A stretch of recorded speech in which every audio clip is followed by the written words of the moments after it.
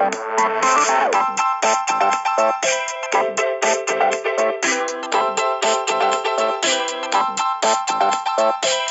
to Different Gravy, not just another Sheffield Wednesday podcast. I'm one of the hosts, Richard Miller, and my co-host, the Tower of Power, too sweet to be sour, funky like a monkey. Ooh, yeah. Luke Gledall. How are you doing today, Luke? Good. What's channeling Macho Man. I'm feeling we need a boost. And I think Macho Man is the man to do it, is the man to bring it to us. Thank you. Thank you very much. How are you today, Rich? I'm all right. I mean, we'll get into things, but we had plans, and plans were scuppered. Things were changed. We can talk about that, can't we? But Luke, various podcasts called in legal experts, financial experts to talk about the reduction in the financial fair play penalty. But I think we've got a bit of a scoop here. We've gone one better. It's been a busy week for him, but he managed to carve out a bit of time for us. But we've got actually Donald Trump to look into this. Hello, Different Gravy. Different Gravy. What an important podcast. Finally, someone is talking about the sport that people in America care about the least, which is soccer. But your team is called Sheffield Wednesday, so maybe you're doing a Big Britain. Maybe you're in Britain. I don't know what you're doing. Maybe I don't know what you're doing. Maybe you call it football. You're doing football. You know what? America could still... We didn't have to even call it soccer. We could call it football. If we did with an Australian, how they do Aussie rules football, which is basically just rugby, and everyone's tackling each other and rubbing their stuff in each other's faces and everything. Well, rugby... But rugby... It's a hard one to say. But we love Sheffield soccer team Wednesday. Good job for you guys. But this is awful. This is where the fraud really comes in, and you see people doing things that you've never seen. Stuff like very bad things are happening to Sheffield Wednesday. Very bad. Very bad things are happening to Sheffield Wednesday. You guys had 12 points taken off of you for overspending by the EFL, which has since been reduced to 6 points, but they still took everything off you because you overspent, and the EFL was way out of line, okay? Way out of line. We saw a similar thing happen with our election. We had people who were saying, we're going to do democracy, and it's going to be good. We're going to expand elder democracy and make it so that everybody can vote. And then suddenly people's ghosts and people's dogs and Frankensteins are voting, and you know what? The Frankensteins, these are not our people. They're not our people. When you have Frankensteins voting on something, suddenly we're not doing an election anymore. We're doing Frankensteins. We're doing monsters, universal classic monsters. And this is not what the American people signed up for, and this is not what they'd like to happen. There really needs to be a compromise, and it needs to be just for the humans. And no more of these space monsters and Star Wars is voting at our elections anymore. We need to stop the steal and fight the fraud. I hope that you guys stop the steal with EFL, because it's so crazy that EFL would be shaving off your lead because you had a really impressive lead, didn't you? 12 points in soccer. That's like a 400-point basketball game or something. Why don't you guys play a real sport like basketball? Basketball's fun to watch. Soccer's not fun to watch. Watch a bunch of kindergartners smacking each other in the shin. Anyway, I hope you have a beautiful day. Different Gravy, good job for you. Good job with your podcast and everything.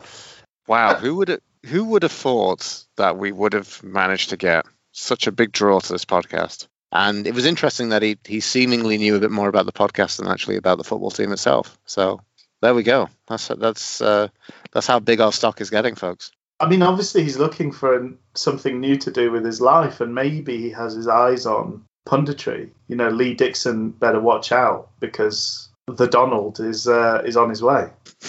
I would much prefer Match of the Day with Donald Trump. Anything's got to be better than Danny Murphy. Mm-hmm. I do believe you've got something from the network to give us. And it's another great timepiece of drama from Hours and Prime. It's another artful period drama. It's The Monk's Gambit. And what better time to look at the gripping story of young managerial prodigy Gary Monk and his rags to riches to rags to riches to rags cyclical story.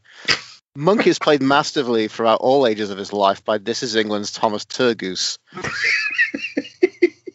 We joined Monk as an orphan, where after surviving a car crash that killed both his parents, he was permanently scarred from the accident with a coy look on his face. There in the orphanage, he became addicted to a mind-numbing sister drug to ketamine, without the benefits, and his love of dour chess. It was an aptitude of plodding, slow and strategic chess strategies that defined his transition to his blossoming football managerial career. Watch as the man who mastered the Sicilian defence transitioned to the Monkian defence of claiming that what's wrong is a series of individual errors and now word to fix on the training ground. Monk's Gambit will make you say, we're forked. Oh, superb. And, well, yeah, I mean, you've got to strike while the iron's hot with that type of drama, haven't you? And exactly. Fantastic. I mean, the thing that surprises me the most, Rich, the thing that surprises me the most is obviously this kind of mirrors and kind of looks after, the Queen's Gambit, which has come out, and is also a very excellent show on Netflix, I must say. It's a bit like when Ants came out, and Disney came out with The Bug's Life. It's exactly the same. It's just what happens in Hollywood. Oh dear. Would that be your preference out of those two movies? You're more of an Ants guy than a Bug's Life guy? I don't know if I've seen. You're a staunch Woody Allen supporter still to this day, aren't you? I think that's the main thing. I think I would go for a Bug's Life. I mean, it is Pixar, isn't it? You can't. Yeah, it's much wrong. DreamWorks sometimes can be a bit up and down. Yeah. But you haven't. I don't think you've sort of talked about it on this podcast very much. But you sort of occasionally you've sort of said to me, if you make Annie Hall, you can get away with it all. And I think that's quite a controversial take. We should bail. We should pull up. This is exactly. Yeah. You've made your point, Rich. You've made your comedic points. Breaking hoo-hoos. Well, it's another big week in the Wednesday sphere. Somewhat surprisingly, the first bit of news, I think we were sort of talking about how Gary Monk had a kind of 9 Lives type effect where it didn't seem to matter whether the news for Wednesday was positive or negative. It somehow gave him a shot in the arm in terms of the life force of his reign as Sheffield Wednesday manager. But it turns out that actually good things happening didn't help him in this case. And Monday evening, we got the news that Gary Monk had been sacked. Were you surprised, taken aback? I was. Because, I mean, here's the thing. I mean, we said, I weirdly called this myself. Because I said after, was it the Wickham game, he should be fired now, but he'll probably be given after to the international break. Yeah. And that felt definitely the time after losing 4 games on the bounce, 3 of which against pretty ho-hum opposition, I want to say. Brentford, the only one, would probably be like, sure, okay, we can kind of sacrifice that as a game. That felt like the time. That felt like the time to pull the trigger, but it wasn't the time to pull the trigger. So then it's really surprised me. The thing that kind of upsets me is it's like we had that was a really positive week last week, the week before this one. The last episode we covered, with the week of the week of spawnily beating Bournemouth and getting a point against Millwall, and then having Nick DeMarco banging a couple of hat tricks in 2 separate games in the courtroom. Yes. So that just felt such a positive. I mean, we're here. We're now. This is the problem. I mean, it's interesting for timing that we do this. I saw other Wednesday podcasts. Al's Americas record midweek. I think Wednesday week did one. Dom and James was singing the Blues did one to kind of say, look, here's a manager fired. And, it's kind of a rush to kind of look back and kind of, the thing that kind of upsets me for a few reasons is we now don't have, I would have liked to have the period to kind of look back on Gary Monk's time and just kind of make a certain amount of sense of it all. It wasn't good enough, but it had a few moments. I think the problem was it never really, in this managerial linking names, which we can't really get into and can't really have any fun with that. Lee Johnson was named. Lee Johnson was called Streaky Lee by fans in the media. I don't know who really came, because he had a habit of going on good runs and then having bad runs. We never had a good run under Gary Monk. We had plenty of bad runs. We had a few sprinkled results in there, but it never felt like any consistent good spell. And it felt like we were waiting for that, and it felt like that was owed to us if we believed the cut of Monk's jib. I like Monk. I liked Monk. It was only really near the end where I got upset with the monkey in defence. The monkey in defence. Because I, for the most part of the time, I didn't think the guy was a man who was deluded. I thought he was a man with plenty of faith and belief in himself. There were no moments where he was coming out with words and we all kind of look at each other and say, this guy's an absolute chancer who's in above his head and he's out of ideas. Do you not think that maybe that had started to creep in a little bit? Because I thought there was some...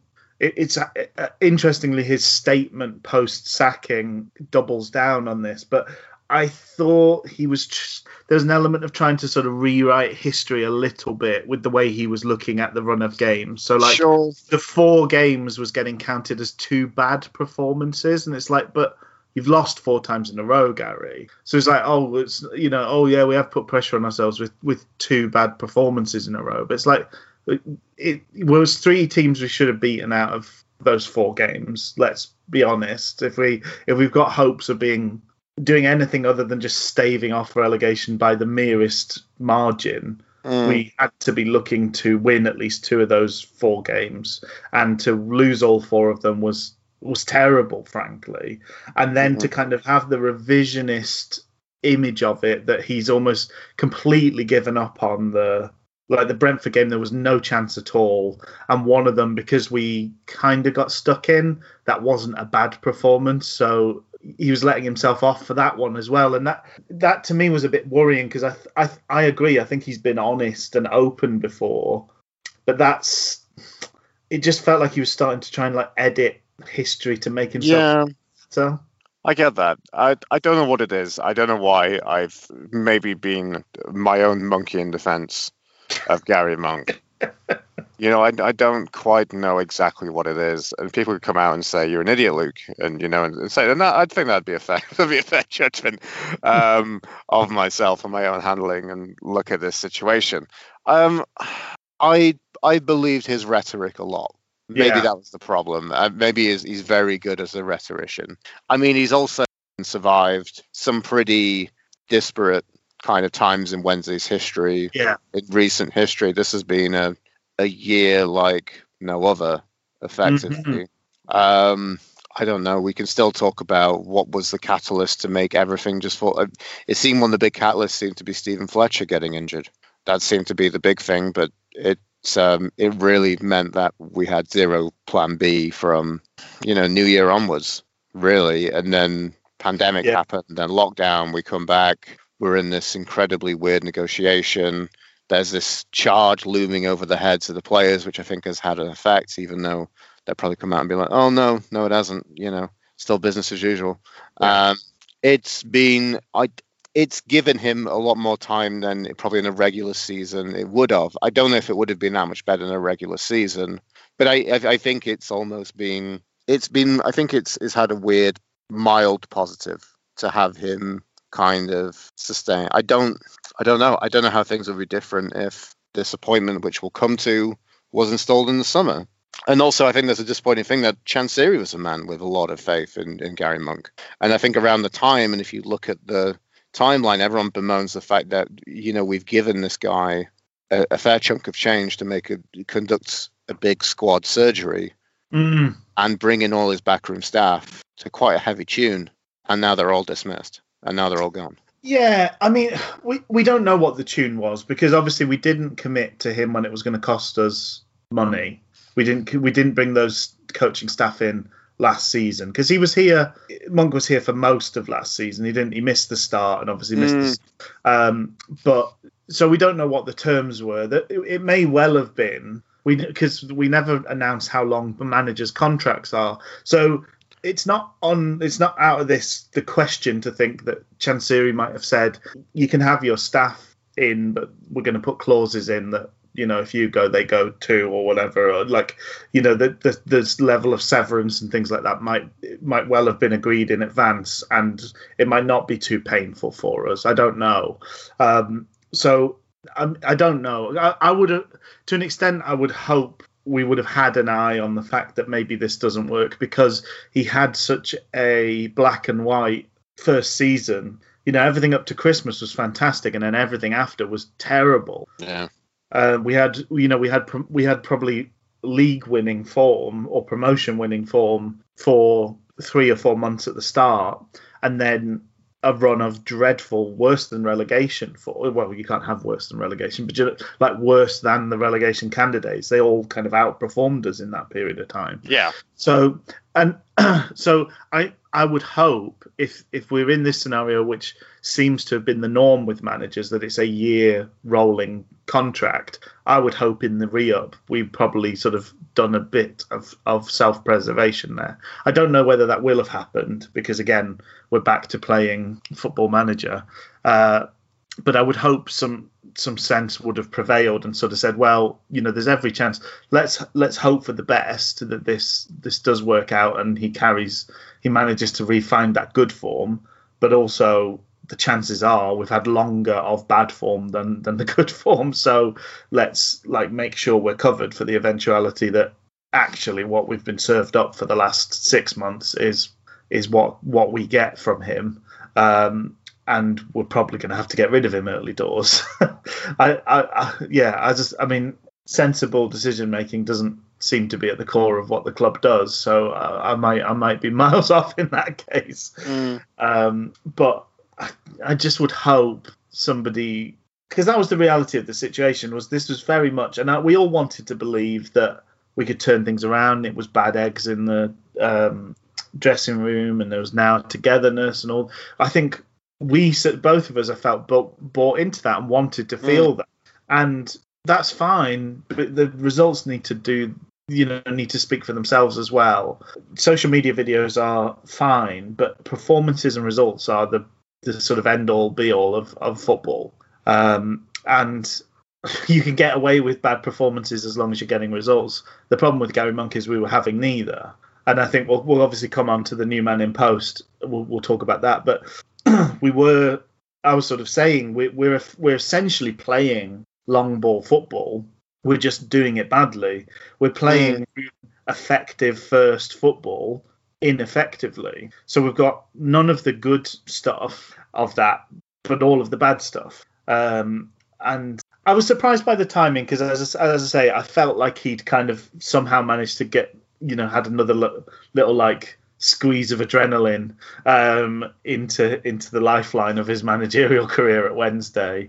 But I was disappointed in his statement where he's like, well, we managed to achieve our target, which was to get out of the negative points by the international window. It's like, well, no, you didn't, Gary. DeMarco did. On the pitch, you failed to get out. You didn't get out of the negative margin by the international break. The 6 points got you out of there. Yeah.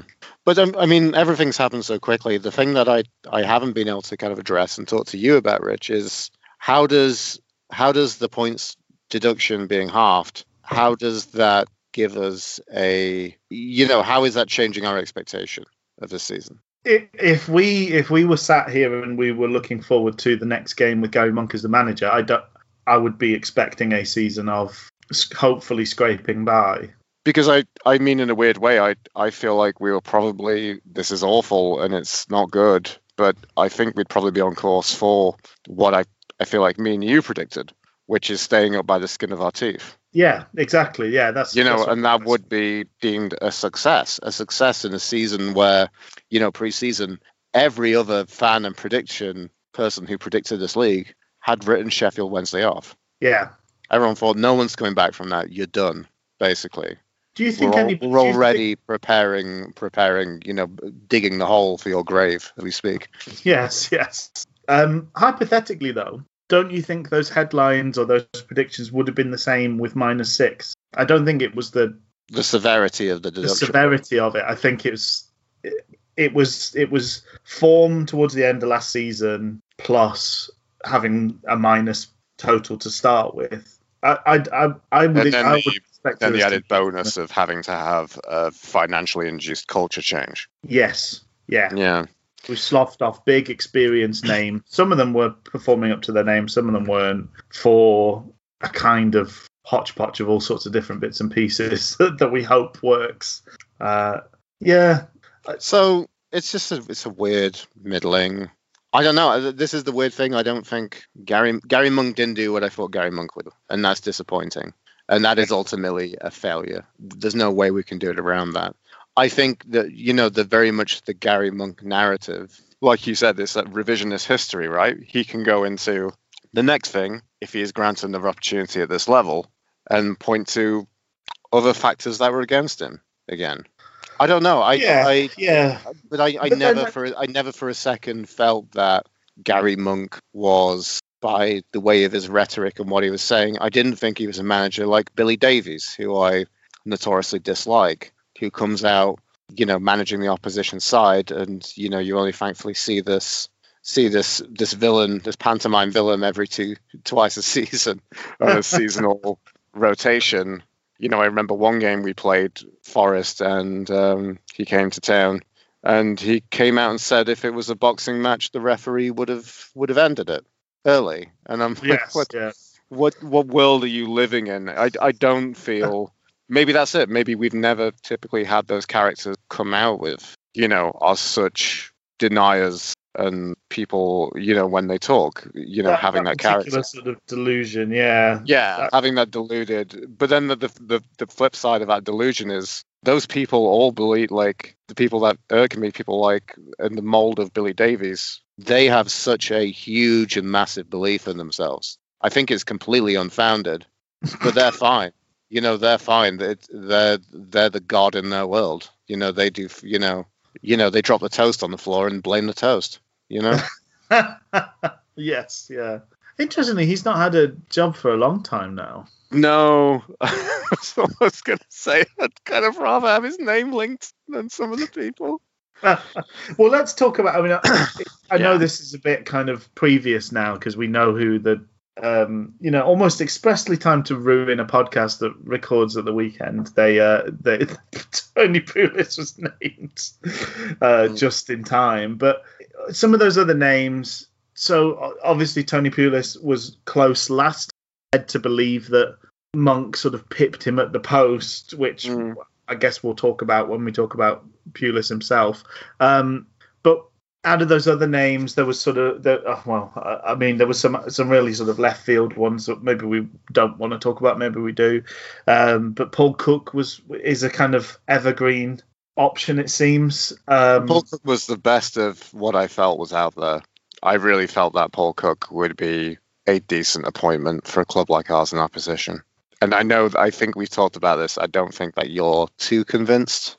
I just don't know that he's ever done what we need him to do. I think his successes have come at generally clubs with the biggest budget in the league and an expectation that they will take the league. It's hard to sort of imagine that with the way that Chesterfield are now, but I believe that they'd spent quite a lot of money the season that he got them promoted. They were kind of the bully boys of that league, and the same goes for Wigan. I don't know. I mean, I wouldn't have been unhappy to see Paul Cook, but I just sort of feel he's one of these guys that's maybe got a reputation that's slightly larger than his achievements at this point. Well, that's an interesting point. I think that's fair. But I also like to say that, I felt more despair for, Monk going, not because he's a man who deserves to lose his job, but more because I was not looking forward to what was going to be linked.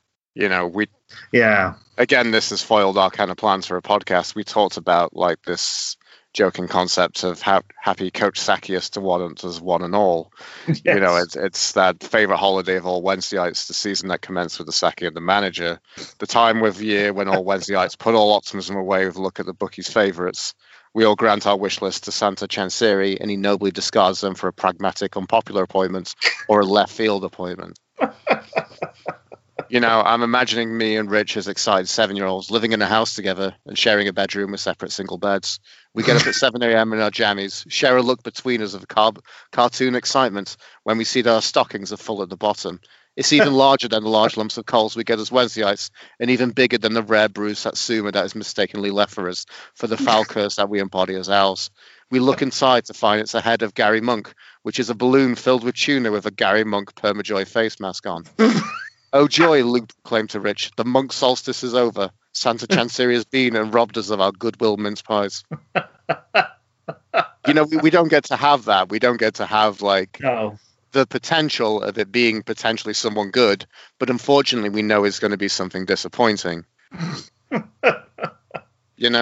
Maybe in the festive sense we can say, yes folks, much like the Star Wars holiday special, it's the Different Gravy New Manager special, featuring musical guests Train, Rednecks, CC Peniston Road, and special appearances E from Entourage and Badger from Bodger and Badger, R.I.P. Bodger.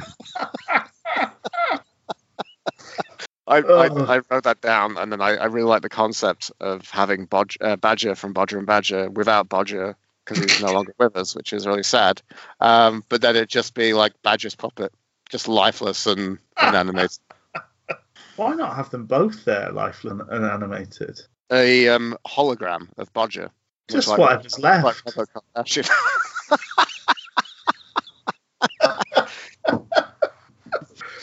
Oh dear. So yeah, I mean that's the thing. Another thing I was thinking midweek, Rich, was it's been a really weird week. I've recently been massively into David Byrne's American Utopia, which was the recording of his live show at Broadway. Yeah, where he's doing David Byrne songs and Talking Head stuff, obviously, and thinking about Once in a Lifetime, and thinking about the Kermit the Frog cover of Once in a Lifetime, and just feel like I want to say, you may find yourself wanting a more expensive hoofball merchant than the one you ordered. You may find yourself behind the wheel of a large football club. My God, what has he done? My God, what has he done? But anyway, I'm jumping around all over the narrative. I'd like to come out with something like, I'd like to get all that stuff that we planned out of the way for a bit of levity and hopefully a bit of mirth, because it's pretty grim going from here, isn't it, Rich?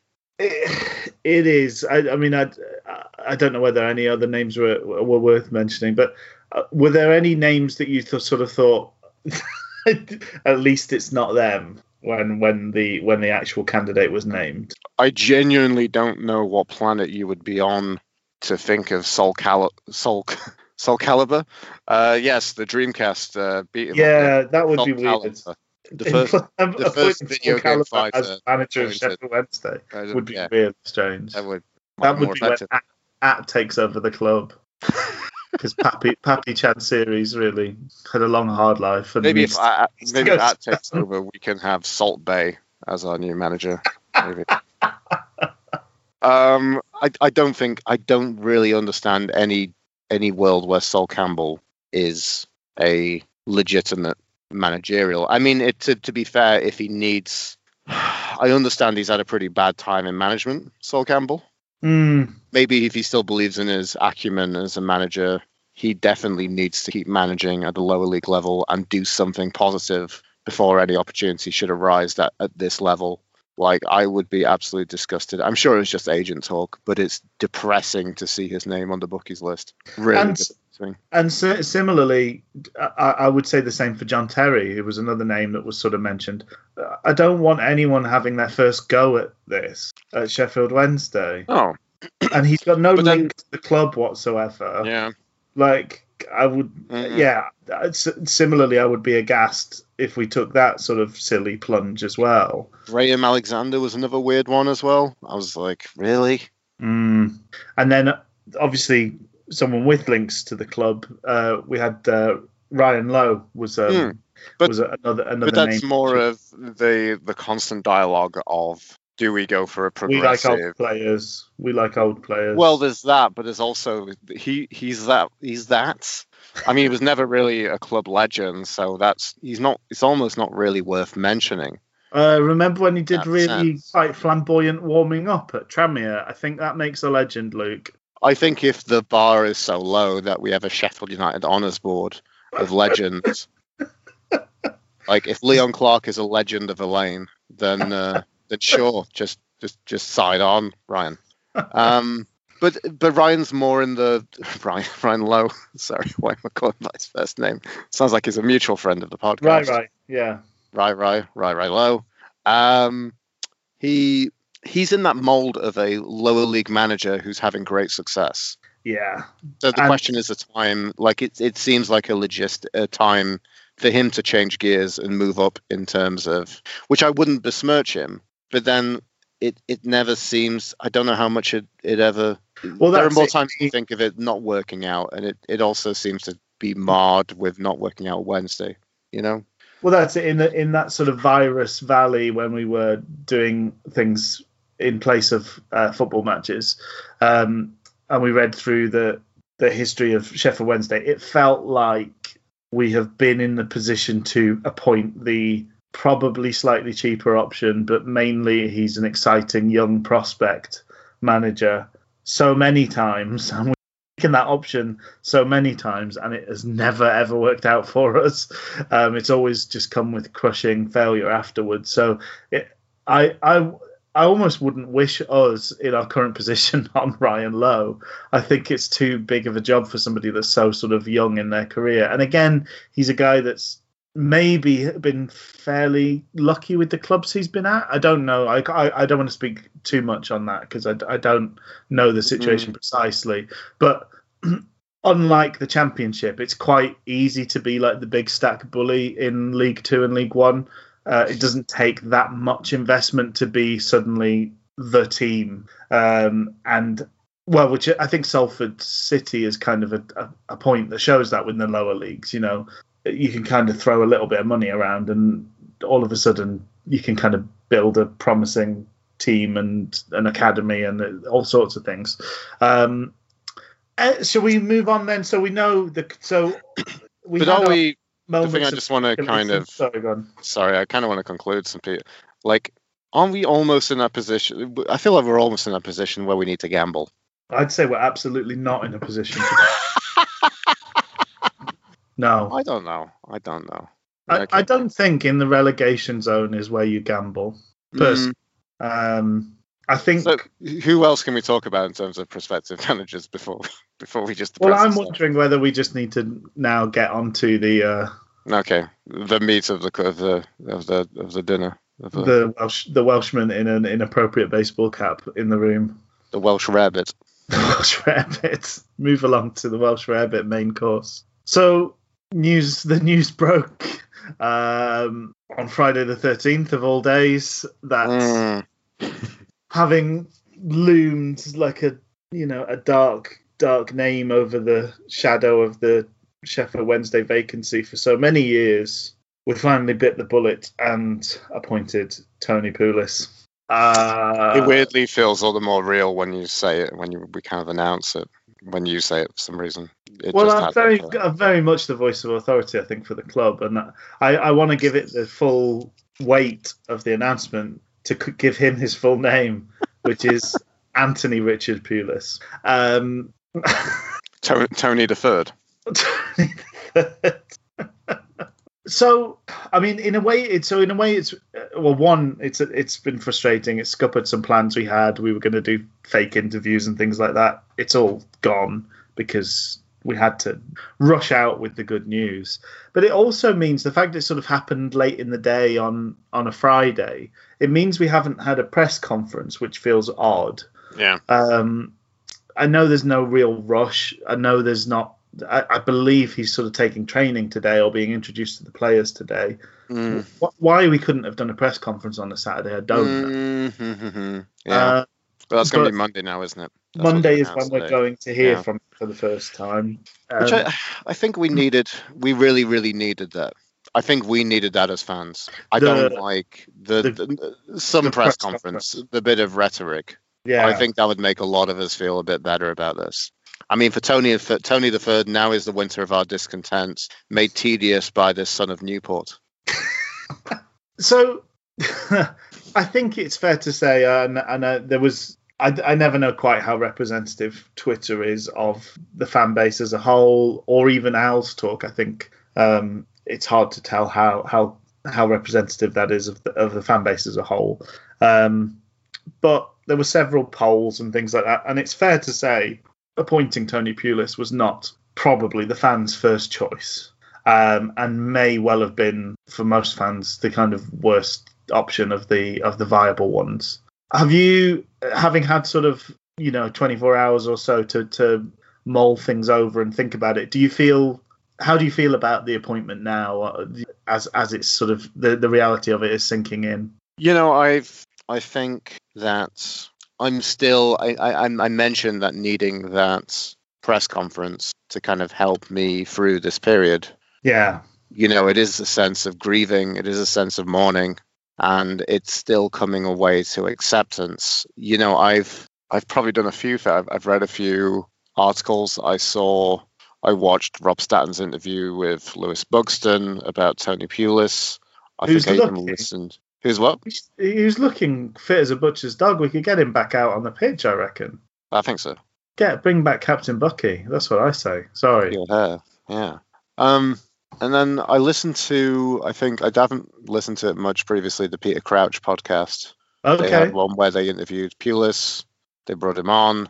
I watched the 1 hour address, I think, from 3 years ago at Oxford, the Oxford Union.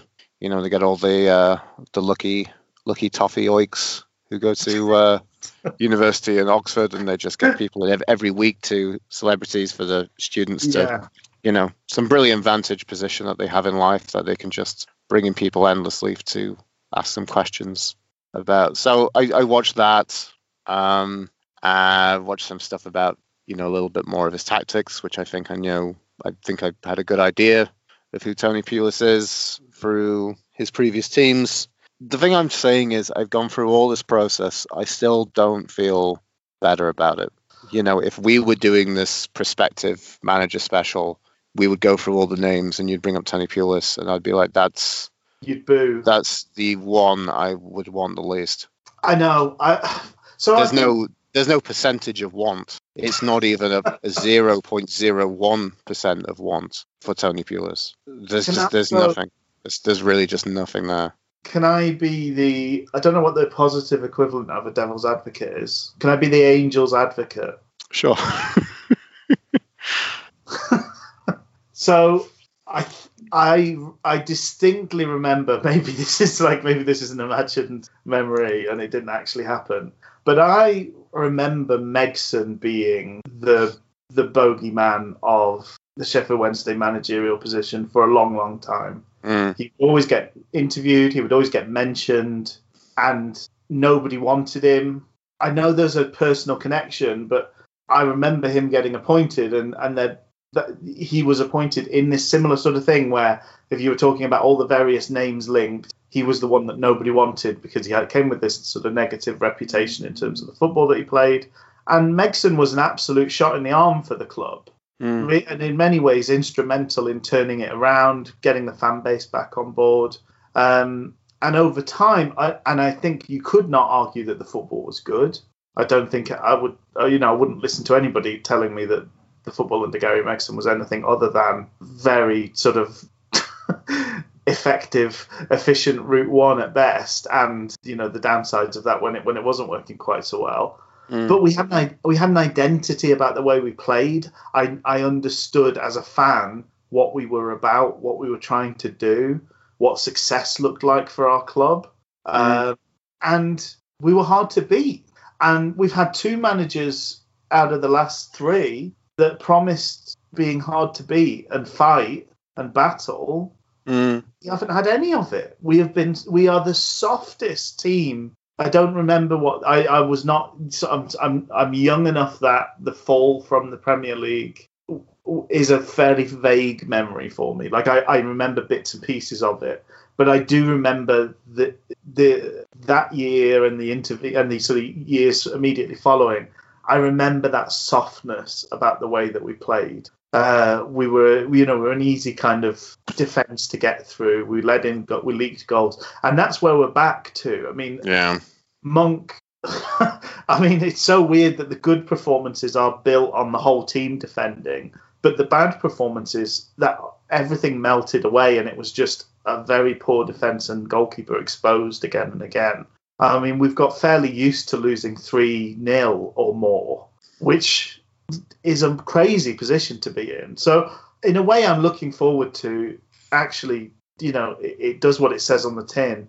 And if we can be hard to beat, a tough nut to crack, I can probably take some pride from that. I can probably get some enjoyment from that. Well, because I know that's your favourite song, as you're a big Hardfire fan, aren't you, Rich? Rockin' the city. Yeah. Yeah, I am a huge Hardfire fan. He's often telling me we're all working for the cash machine. So I think sort of putting my most positive possible spin on things, I think I can see those I can see those comparisons with Megson. Obviously, he's not steeped in a personal history, multi-generational history with the club, which he won't be able to emulate. But I would rather have a second spell of Megson. Despite the fact that he's not managed a club for 10 years or whatever it is. Well, since us. Pretty much, isn't it? Yeah, that was it. He's not had another bite of a cherry since, has he? No. So that would have been 9 years, maybe 8.5 years to be academic about this, I think. He did have that caretaker spell at West Brom to kind of break things up, but it doesn't really count, does it? No, that was hilariously, that was him helping his best mate Tony out. Yes. Because Pulis and him are huge mates, aren't they? Yeah. As is, I think there was a bit of a contentious thing because Pulis is huge mates with Ian Holloway, and Pulis came to take over Holloway at Palace. Right, and left under a bit of a cloud at. And I mean, also, there's not. I think a lot of other people have said this as well, Rich. But just to make the point, Pulis took over from Monk at Middlesbrough. He did, and that's his last managerial spell. But I mean, that's still up to a year ago now. No, 2 years. Yeah. No, it was last year, wasn't it? It was 2019. Time is becoming very strange during these times. I mean, I know there's different expectations. So you're supposed to be a kind of promotion-winning club, but that his record at Middlesbrough looks very nice to me, having sat and watched Gary Monk's Sheffield Wednesday for the last sort of 6-7 months. Yeah. But again, it's disappointing because it's like, this is what I think this is almost what we expected Monk would be, with a bit more flair, really. Yes. This is my expectation for the Gary Monk, tin of biscuits that we got off the shelf at Tesco. We looked at the label and this is what we said it would do, and it didn't do that at all. So the disappointing thing makes me think now is, how much of a failing is that? It's definitely a failing on Gary Monk. But I also want to say how much of this is a failure on the players that we have on the club. Well, I suppose that's the next question. So in terms of how we feel about Pulis, I think fair to say. Pulis has done some good things. He's not his football is, from land before time. Yeah. I believe the meteor initially came down and a Diplodocus chested it down and put some snow on it and hoofed it around the world, and then it crashed, and then it caused the death of all the dinosaurs. But outside of that, records aside, he's had a very positive record. He did brilliant things considering with his style at Stoke. He did an exceptional escape. He clutched victory from the jaws of defeat at Palace to stay up. Yeah. West Brom, he was all right. I think he didn't go so great there. Borough hasn't been particularly good, but the disappointing thing with Borough, I think he's definitely I don't think he did a particularly good job at Borough, considering that I think everybody in that expected them to get promoted with the squad that they had. And let's remind ourselves that they had, Assombalonga scoring. I think the season they failed in the playoffs, Assombalonga had 16 goals for them, and they had Traore as well. Yeah. So the second kind of question is, do we have the personnel to do? I don't know what Monk was trying to achieve. I also don't think we, whatever Monk's idea was, which I still don't think was ever fully conveyed and put on a football pitch. I can definitely tell you I don't think we had enough of the personnel to do what Gary Monk wanted to do. So the question then becomes, do we have the personnel to do what Tony Pulis wants to do? I've seen a lot of stuff about him doing a 4-2-3-1 with two very active defensive midfielders. It's a miracle we have two of our defensive midfielders that are fit these days. Yes, yeah. Unless we want to put Bannon back down then, because he can ping some diags, from quarterback role. I'm just looking at Borough. That season, so he took over from Gary Monk, who had spent a lot of money. Gary Monk spent a lot of money. Yeah. A lot of money. So he took over when they were in 9th position, and they did finish 5th. So they finished in the playoffs, and then the next season they finished just outside. They were 7th. So it's probably not what was necessarily hoped for, but that he wasn't in charge of spending that 50 million. He was working with what Gary Monk had spent 50 million pounds on, which, well, I don't know how different they are as managers, to be honest. Having watched the football under Gary Monk, I think that's, well, sorry, this it's another thought that's popped into my head, because Lewis Buxton talked in that interview about the fact, watching a season of successful football under Tony Pulis, it was not all long ball. There was nice football. And I think that's a weird kind of distinction. I don't think any team always plays nice football, and I don't think any team always plays hoofball. And I think what Pulis tends to do, and I've probably seen the same sort of tactical videos as you, it's probably not a million miles away from the way we played under Paul Sturrock. And it's percentage football. It's not playing it nicely round the back, but there's an aim to how you play forward. So we've, under Gary Monk, suffered since Christmas, and possibly I think we were as bad before Christmas, but I think Stephen Fletcher was just uniquely good at making aimless balls forward look better than they were. Yeah. Like a goalkeeper doing a Hollywood save, Stephen Fletcher is to the unaimed hoof out from the back. And so this kind of aimless balls forward that nobody can possibly hope to win the header for, and there's no room to build forward momentum from, that is worse than a team that is well drilled and knows what they're doing. And generally, it seems to be the case with Pulis teams, and it was the case under Sturrock. Generally, what you're doing is playing it into the channels so that your wide players can then influence the game, get balls in the box, and you can score goals. And that doesn't sound a million miles away from what we've watched, but if we do that better, that's got to be an improvement, hasn't it? It's maybe not the improvement that we want to see. But I don't think any team ever, because people say you're such and such is they're a real footballing side, particularly in the Championship. But most goalkeepers kick it long. I'd say probably at least a third, if not half the time. Even the teams that insist on playing out from the back don't do it always. It's easy to paint someone in a completely sort of monotone light when you're not watching it week to week. But I remember under Sturrock, nice bits of football, really enjoyable bits of wing play and things like that.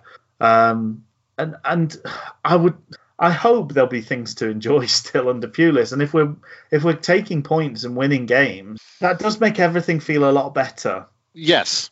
No, I agree with that. The thing that worries me, though, is the thing I was asking you and saying, should we be in the position now of gambling? I was hoping for at least, because that's the problem. It's you've hired Monk. You thought Monk would do this. Monk hasn't done this. So you bring in a more expensive option to do what Monk should have been doing in the first place. It's depressing. I was kind of hoping for a bit of a change of philosophy of football. But then Monk wasn't supposed to be a long ball merchant. That's what we ended up doing under him. I don't know. And Jos, any successes he had were always long ball.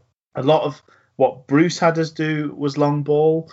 I mean, really, we haven't played football since Carlos, and I just think there's a preference that there's a distinct preference for at least owning what you're doing and doing it properly. It's interesting. What do you do that suddenly makes these players that have been failing miserably defensively? So what do you do that makes them turn things round? I don't know. But then that's the manager's job, isn't it? I know. The defensive organisation piece that Pulis is probably hopefully going to bring in, and that seems to be a common theme, is that essentially the defenders are pretty much holding hands, mentally, if not physically. That's something that I think is going to be fantastic. I mean, the thing of being hard to beat is fantastic. Keeping clean sheets is a thing. That's kind of what I expected from Monk. I expected us to be organised, expected us to be well drilled, and he was astonishingly poor when it wasn't, because that's the only thing that I'm fucking here for under his kind of tenure. That's his biggest sin. I feel that if we did things right, we could have had a season where, even I joked on the previous podcast about how if the defense is good, then we'll get a Golden Glove for Cameron Dawson. Yes. If they do their jobs well enough, we won't need to see Dawson flap it into his net. Put a wee bit of spin on it from his hands, even into the paths of the opposing strikers, or bit of into the backspin back so of it the net. doesn't roll too fast to them. Bit of backspin on it. There you go. Well, okay, so I think this probably naturally kind of brings us on to talking about the squad. I mean, there's interestingly, there's a clip of Barry Bannon being very sort of sage and actually kind of like almost pleased that Tony Pulis, when I presume it was Palace he came into, basically told him, I don't have any use for you, so you'll be out on your backside as soon as I can get rid of you. I'm sure he said it in much nicer terms. He said, you're a lovely footballer. If I was going to play football, you'd be my guy, but you're not. I'm not, and you're not. And it's Bannon is being very nice about that situation. But why do we? I mean, it'd be interesting to see what this squad looks like. I mean, if we follow that stereotypical, what we imagine from the outside, having not watched it week to week, what we imagine a Tony Pulis side to look like, I'm guessing we'd have all of the big boys playing across the back. So I would think Iorfa may well go back to right back, because he's another chance to get a 6 foot plus guy in your defense. I don't. I mean, I'm not. I don't know. I mean, I might be wrong, but I'm thinking you probably end up with a fit again. Flint would be a first choice. Oh yeah. Well, he's previously creamed all over Flint, but then weirdly it didn't really work out for him at Middlesbrough. So I don't. Yeah. I don't know. And maybe Van Aken for his height, but he doesn't have much battle in him, does he, Van Aken? No, but we've got a lot of timid centre backs, though. Yeah. This is the problem. I don't know. But to be generous, I think this would be the same problem with any manager coming in. We've got wingers though. I think that sets us up for, if it's playing down the channels and trying to get those wingers into games. We've got wingers. I think we may see a resurgence of Adam Reach under Pulis potentially. Do you not agree? Could do. I don't know. I think it'd be more beneficial to have a manager come in and try and see if they can play some football. That would be. I don't think they're so ridiculously and awfully far off. I'm sure there'll be an extent of what you've got. I just don't know what. I don't know what our team is about. I don't know what we're good at, because we're not good at very much, really. The times I enjoyed, I mean, like if we had the pace for the counter attack and we had the power, that felt very much like what it was under Megson. I enjoyed the attacking play under Megson. But the problem was when it worked. When it doesn't work, we're still in a position of being like, that was pretty shit today, wasn't it? Yeah, that's the problem. I mean, that seems to be the big difference. If you're playing on the deck and being nicey, you can have games where it's like, we were rubbish today. Yeah. Or Dim's like, well, it didn't work today, but but we played some nice stuff. So it kind of gives you promise for the games where maybe in the future, next game it will work. That seems to be the big difference. I suppose I'm maybe being too short-sighted in this, but we haven't had that under Monk for so long either. No. Because more often than not, it's just been, well, I just don't know what the plan was ever to score goals. No, because I thought this was the thing, is I thought we'd be good at set pieces, and we seem to go completely to shit on set pieces, right? And that seems to be a big Pulis thing. Yeah, it's a big percentage mentality. It's a big, we've got strong athletic players who are huge, who are 7 foot nothing. One of the listened to so much Tony Pulis, and I felt fair enough. The guy's not an idiot. The guy's had a big career. He knows a lot. He's got some interesting kind of foibles. It didn't warm me to any more of him as a human being. No. He talked about when, they joked about on the Peter Crouch podcast episode he was on, about when they signed Crouchy, and he said, well, I wanted to turn us from a rugby team to a basketball team. And it's like, but I was like, that doesn't endear me anymore to you. But I mean, again, it's all creating positions. It is percentage football. You're trying to create something positive in those situations and trying to get to those situations as quick as possible. Whether it's a long haul, hoofed ball, or you directly just get it in the mixer from a corner. But I mean, I don't know how different it will look. If it works, I don't know how different it will look to how we were playing under Bruce. Like that's the oasis of good stuff in the middle of all happens in the final third. It's just a question of how you get there, right? Yeah, kind of. Yeah. I don't know. I mean, I liked it. It feels like what it was good when it was good under Megson. Yeah. The attacking play was good. I mean, it was sparse, but if you make it count, we look deadly. We look effective. It tends to be good for... You remember the 4-4 game with Huddersfield? Yeah. That really feels... I mean, the biggest sin of that is conceding 4 goals to Jordan Rhodes, albeit a much younger, much more confident, much more mobile Jordan Rhodes. And then, spending... That was a different guy. It was a different player completely. Jordanos Rhodes, who played for Huddersfield at that time. But the goals in that game were scintillating. Yeah. That was the cream of it. And, so to kind of have a model of not the best goalkeeper, but actually the best defence, in a way. Stephen Bywater barely could move. And Stephen Bywater managed to play on for years after he left us as well. But he never looked comfortable making saves, but he was confident, loud, and whatever else. And the defence were good enough that he was just never pressured. So that is kind of a model that could cope. One of our 2 young-ish goalkeepers could cope under that, because it's all about the amount of strain they're put under, really. And I loved Bywater's work. I always felt very calm with him in goal, but I was never under any delusions about his ability as a goalkeeper. If it didn't go straight at him, it was in. But he was really good at organising his defence and making sure they didn't cramp him and all the rest of it.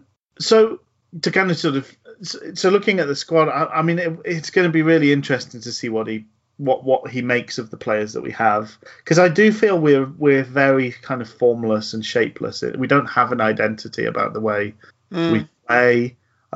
We might see some surprising things from players. I mean, I suppose that's one of the things with, but like playing with the wing backs. That I don't know that Kadeem Harris has ever been asked to play wing back in his life before, and turns out he's pretty good at it. And same with Jacob Murphy. He'd never done it in his life, and he's now doing it in the Premier League. So sometimes you're asked to do different things, and you do them very well. It might be that Bannon works really well with enough kind of protection. There's a job for him just sitting back and playing quarterback, launching balls forward. I think he's been asked to do too much by Monk, and it's wearing him out. Our player's been suffering from it. So maybe he gets a role that's a bit more fitted to his the amount of miles that are on the clock. I mean, you don't like to look at. I mean, he's absolutely fit as a butcher's dog. Is Barry Bannon, but whether it's mentally or physically, the way he was being asked to play was just felt like it was too big of a demand on him. And once we got to kind of the 60-minute mark, it felt like he was spent by and large. So maybe we'll see a new lease of life with Bannon if he's asked to do a different role, or maybe he has the Crystal Palace conversation, and it'll be, I'll move you on. If I can move you on in January, I'll move you on, and if not, see you at the end of your contract. I don't know. Yeah, I'd love to know who's going to become. Well, no, I think a lot about. I was thinking about when Megson was here, and they're not exactly the same manager. They're similar, right? It's a similar kind of ethos. So I think I'm free to kind of go ahead and kind of meander with this mentality. But I loved it. Do you remember his stuff about Jermaine Johnson, where it basically said, just do it in the second, in the opposition half. Don't bother doing stuff like they're doing, And he was a guy that really benefited from a very simple, because it felt like he'd basically been told if it was on your left foot, run, if it's on your right foot, shoot, kind of thing. And that worked really well for us. It worked really well for him. He had some great goal scoring seasons for us. So I'm wondering about whether that's going to cause a benefit to our wide players. Maybe we've been asking too much of Kadeem Harris. Maybe we're asking too much of Adam Reach as a result. Maybe a philosophy that simplifies things is a positive for those players. But are we setting ourselves up now that if he's not the second coming of Gary Megson, we're going to be doubly disappointed? Or maybe it could be better than Gary Megson. I don't know. We're very. I feel we're obviously getting to the point now where we're cautiously trying to bring a bit of optimism around an appointment that really doesn't inspire us. I think you've got to look at. I mean, they did get fed up in the end, but what he did at Stoke was tremendous. Yeah, definitely. And the fans loved it. The Britannia Stadium was a crazy place to go and play. I mean, it became its own challenge, Can you do it on a rainy Tuesday in Stoke? But that was because they're bloody hard to beat. Yeah. The atmosphere was intense. I mean, imagine being in a Hillsborough that's intense. I mean, obviously at the moment, imagine being in Hillsborough. But it's a long time since that felt like a cauldron. It's more of a cauldron inside the Home Bargains in Hillsborough. And there's another thing about the fact that Pulis seems to instill an underdog mentality. Maybe we could do with a bit of that. I feel we could have done with a bit of that for quite a while. But there's such a weird kind of scope and expectation around our club, which we feed into as fans. And I think I love everything about our fan base. So to kind of I guess kind of come full circle here, in terms of we sort of talked about what does 6 points back do in terms of aims and predictions for the season. What does this appointment do, along with the fact that we're now, we're in positive point territory, we're off the bottom, we've got a new manager taking over. What does that do to your sort of predictions, expectations for the season going on from here? I think even if it's bad, I think we'll still do what I thought Monk would have done in the season, which is stay up. That's the thing that kind of worries me. It worried me about the news that he has a big survival bonus, Tony Pulis. We're getting to the point now we're admitting. I don't like the admission that it's a firefight. Yeah. I don't like the admission that now that's what it's become at this football club, because everything else just seems so positive. But maybe, unfortunately, that's just the lying rhetoric, maybe rhetoric. Maybe that's, we're not all coming out, and maybe not all either A, have the belief, or B, have a delusion of Shea Dunkley that we're going to... Good old Shea Dunkley. Good old Shea Dunkley. But are we expecting to see him back? Eventually, but then they had an under-23s game the other day and he didn't play. Oh. The under-23s won a game. That was some news. That's something. Against Bristol City, apparently under-23s are quite good. Oh, and I think the reason we played was basically because all our under-23s who would have graduated to the full first-team squad went back to the under-23s. So it was full of Big O and full of Penny and and the like, and your boy Shoei. Yeah, boy. So yeah, I think that to me, it's interesting that because it's such a closed shop really under Chansiri. Like, there's not huge amounts of leaks and rumours, and things do seem to happen quite out of the blue, or at least the timing of things is quite out of the blue. This clause that Pulis supposedly has, giving him a big bonus for survival, I just find that interesting because so much around the club seems to be a pretty sort of drum tight in terms of rumours and things getting out. It seems an odd thing to put out there if that's a chosen bit of, we've already talked about, we're a club that doesn't tend to say how long contracts are publicly. So to then say, oh, and by the way, they've got a clause that's going to give them a nice payout if they survive, feels like a weird added detail to give to somebody.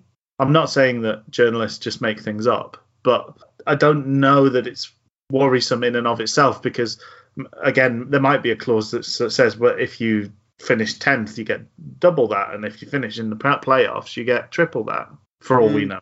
I think for me, I was disappointed with the naming of Pulis. I don't think there's any two ways around that. It was a heart sink, gut punch type moment. But for me, it's sort of, as I say, I immediately sort of thought, well, I think we will be hard to beat now. I think we'll be safe. I think we'll probably be comfortably safe. I wouldn't go quite so far to say that we'll be sort of nibbling at promotion places, but I would not be surprised if we finish in the top half of the table now, which I don't know that I could have. I wouldn't have predicted that under Monk, given the start that we've had. If we were sat at this international break assessing the season so far and where do we think we'll go, I would be still hoping that we finish outside the relegation places and maybe we're lucky enough to get to 20th. Whereas now I wouldn't be surprised if we're fairly comfortably out of that conversation, but that might be based on, I might be putting far too much faith in Tony Pulis because this squad it's hard to know what's there in this squad, really. I think last season I could fairly comfortably say that Monk wasn't getting the value out of the players that he had. I'm less sure of that this season. There's a lot of unknown quantities for me. I still don't know about the front line. I think Windass looks like he should be good and exciting.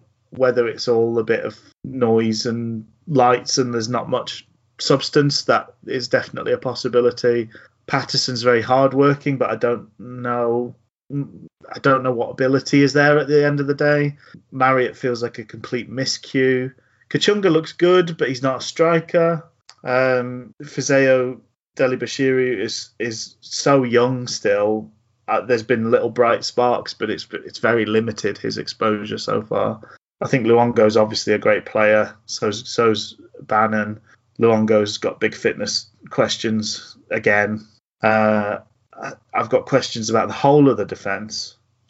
Apart from maybe Iorfa.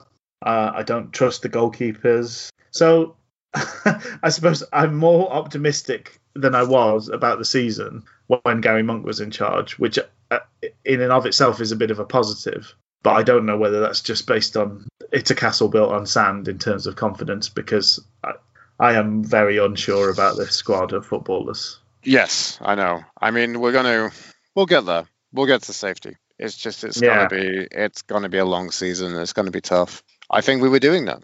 So, but I understand that Gary Monk isn't really inspiring any of us to do such things. I think when we looked at the season ahead, and I think we were being realistic, I think we were being pragmatic in our sort of choices and predictions, we wouldn't have envisaged getting to just 0 points by this international break. Both of us picked the end of October to be in positive points, and there was 3 games after that. Yeah. So I think we were well behind schedule, personally. We are lucky that there are teams as bad as Derby and Wycombe. Would you say we were well behind schedule or way behind schedule? I never quite know which one. I've spent enough time working in North America that is a word that I get stuck on, so I never know which one I'm supposed to say. No, I mean, but I do think we're genuinely lucky that Derby have been as bad as they have, and Wycombe Wanderers are going to be historically. I think they're going to be like a historically bad Championship team. That's my sort of prediction. I think they may be sort of breaking some records down there, and Coventry are not far off them. But if you look at the real teams that we would consider we would expect ourselves to be kind of shoulder to shoulder with, somebody like Forest, somebody like Birmingham, we're another 6 points off that. So for me, I just feel like we're behind target. I would say, for whatever Gary Monk said, I don't believe that the target was to get to 0 by this international break. I can only hope that we were planning to be a bit further ahead than that, because 0, if we were on 0 at this international break, I would be worried. Yes. Because we would then be 8 points off safety and 12 points off the next team after that. That's cut adrift. But this is a very intense period of fixtures. Things could turn around very quickly. And I think in terms of timing, it felt weird because it felt like maybe Monk had bought those 4 points in a week, and the 6 point penalty reduction felt like it had maybe turned things around a little bit for just mentally. That timing felt weird, but I think it makes absolute sense to have sacked him when we did, because hopefully we've got the new man. And a very un-Wednesday like thing to do is to give the new man a full week ahead of his first game. I'm quite pleased about that. Yes, that is a good positive. It's so un-Wednesday like. Now, what you do is you name them at 10 to 3 on the Saturday, so you don't need to pay them for that week. They watch from the stands. The next game's on Tuesday. That is normally what we do. Yeah. Just panicking and falling from one disaster to the next. The rest of the year, the rest of 2020, we have, let me count here, we have 11 games, basically, when we're back on the 21st. So that's 11 games between 21st and the end of the year. Funnily enough, actually around Christmas. So I think the Boxing Day, we're away at Blackburn, and then we play the week previously home to Coventry. But in between that week, that seems to be the only kind of midweek period, or like there's actually a period where it's like there's not a game midweek, from what it seems like, if I'm getting the times right there. So basically, it's as thick and fast as you can imagine. Yeah, 26 Boxing Day this year is a Saturday, basically. Right, okay, so that's why that's... So, a lot of games. A lot of games to play. There we go. I think probably that's enough for now. All we can do is speculate, but hopefully maybe we've fulfilled our sort of remit of finding green shoots, of doing an episode at this time. Amid the stinking pile of poo, we've maybe found a bean sprout or two to build on. That's such a gross thing. Oh dear. See if we can grow some mushrooms from this. Anything from you at this stage, Luke, or are you happy to say cheerio? Happy to finish the episode, I guess. I feel in the weird place because I feel like I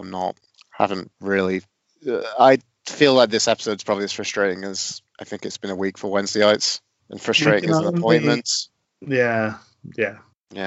We can only work with what we've got, Luke. And what we've got is Sheffield Wednesday at a pretty low ebb. But who knows? Stranger things have happened. And as I say, I do remember people being distinctly unhappy at Megson getting the job. And that was certainly far from all bad. We just need to line up Dave Jones for the last 6 games or whatever it is. And then we'll just get promotion. Yeah. Oh, there we go. Well, look forward to blaze of glory. Somehow, if you say it that way, I'm suddenly really optimistic about the rest of the So season. somehow Sheffield United will get relegated. Somehow one of their players will be found to be a sex pest, and we'll get promoted at their expense, and it'll all be good because it's Gary Megson, Mark II. Yay! Yay! Okay, I'm gonna say cheerio, Luke. See you, Rich. Yeah.